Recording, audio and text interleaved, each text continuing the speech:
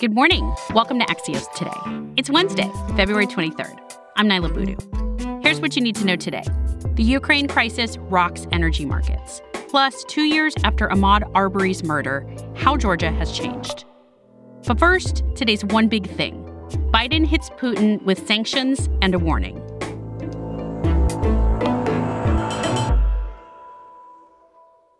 So today, I'm announcing the first tranche of sanctions to impose costs on Russia in response to their actions yesterday. These have been closely coordinated with our allies and partners and will continue to escalate sanctions if Russia escalates. That's President Joe Biden yesterday, speaking from the White House. He called this moment, quote, the beginning of a Russian invasion, quote, of Ukraine. Axios' Zach Basu is here to explain the scope of these new sanctions and what to watch for next. Hi, Zach. Hey. So when Biden says the first tranche of sanctions against Moscow, what does that actually look like? So the sanctions announcement can really be broken down into three parts. The first is what's called full blocking sanctions against two large Russian financial institutions known as VEB and PSB. Together, they hold about $80 billion in assets and provide financing for the Kremlin and the Russian military.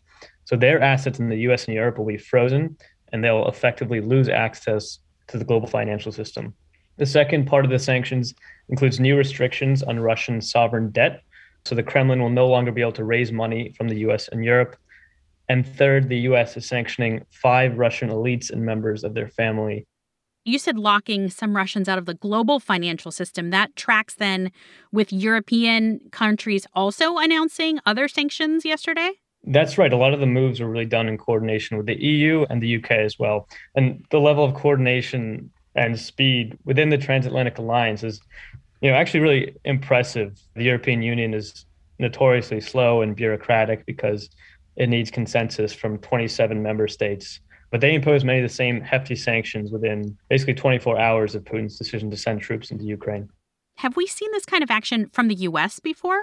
We've seen this kind of action in response to Russian malign activity like the poisoning of opposition leader Alexei Navalny, but nothing really at this scale. I mean, just to give you an example, the sanctions that Biden announced on these two Russian financial institutions are the first time the U.S. has ever used this kind of full blocking tool. And given that this was the first step, I think we can expect them to use that same kind of major sanction on other large financial institutions and other targets if Putin escalates.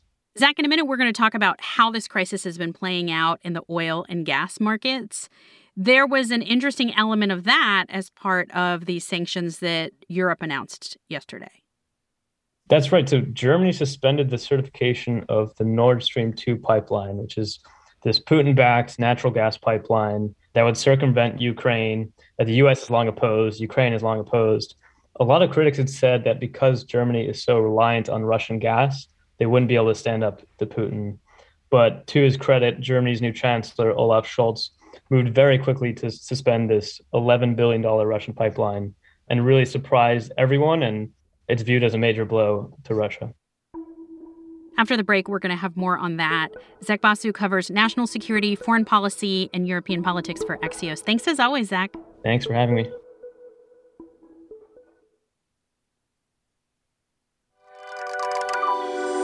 Welcome back to Axios Today. I'm Naila Boodoo.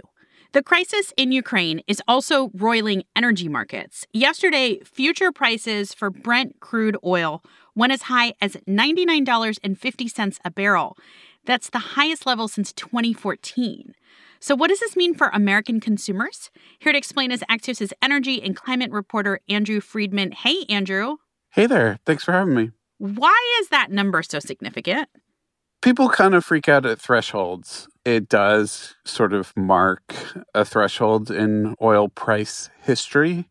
But, really this stuff is translated to pain at the gas pump ultimately. So that's why people start freaking out when they see the price of crude oil going to a certain level. And can you connect the dots for us how oil prices relate to what is happening in Europe right now? Yeah, so Russia is a huge energy exporter, both natural gas and oil. That natural gas and oil flows into Europe. It flows to the rest of the world as well. But really, the crisis is roiling energy markets in part because it creates more uncertainty. And markets don't like uncertainty. The price of gas in the U.S. was already a problem for the Biden administration, Andrew, and the president said yesterday that defending freedom will have a cost for us here in the U.S.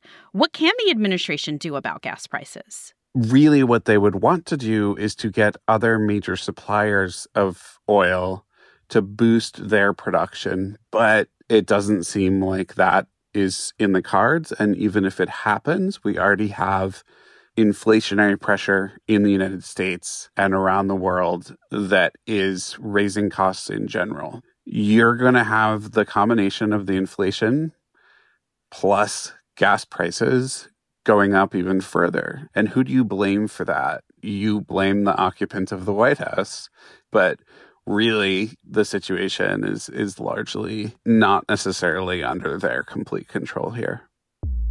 Andrew Friedman is an energy and climate reporter at Axios. Thank you, Andrew. Thank you for having me. Yesterday, a jury found the 3 white men who murdered Ahmaud Arbery guilty of federal hate crimes and attempted kidnapping. This was months after the men were sentenced to life in a state trial. Today marks exactly 2 years since Arbery was shot and killed while on a jog in the suburbs of Brunswick, Georgia. His murder was one of several high-profile killings of Black men and women that sparked protests around the world in 2020. Axios Atlanta reporter Emma Hurt has been reporting out how Arbery's murder has led to changes in Georgia. Hi, Emma. Let's start with yesterday's verdict. What was the reaction? This verdict was something that really shows what Black people especially have been feeling about these crimes, that they have been racially motivated. And here we have actual convictions on that with actual evidence proving it. And a local activist told me that it makes him feel vindicated. This has been out there, has been real, and we've been feeling it, and now the world is seeing it.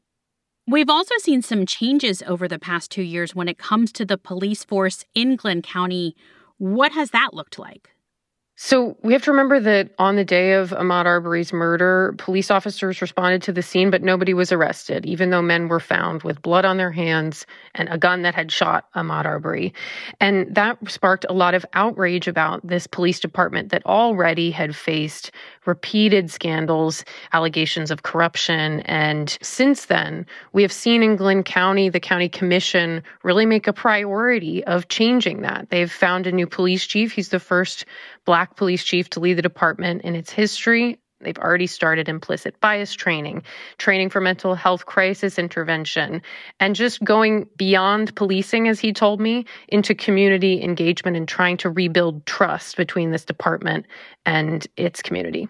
So where does the community in Brunswick and Georgia go from here, Emma?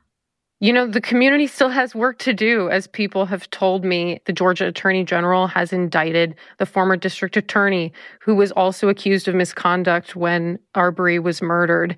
And there's further questions about whether another DA who was involved will also face charges and whether those police officers that we talked about could be under investigation as well. And the Attorney General says that the investigation is certainly still ongoing. Emma Hurt is a reporter with Axios Atlanta. Thanks, Emma. Thanks, Nyla.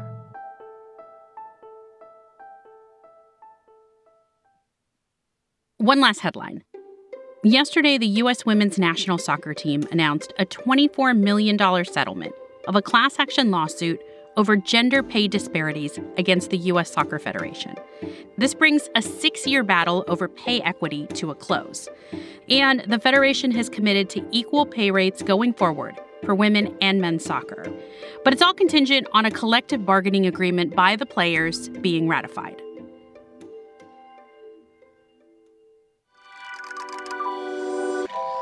That's it for us today. You can always text me your feedback and story ideas at 202-918-4893.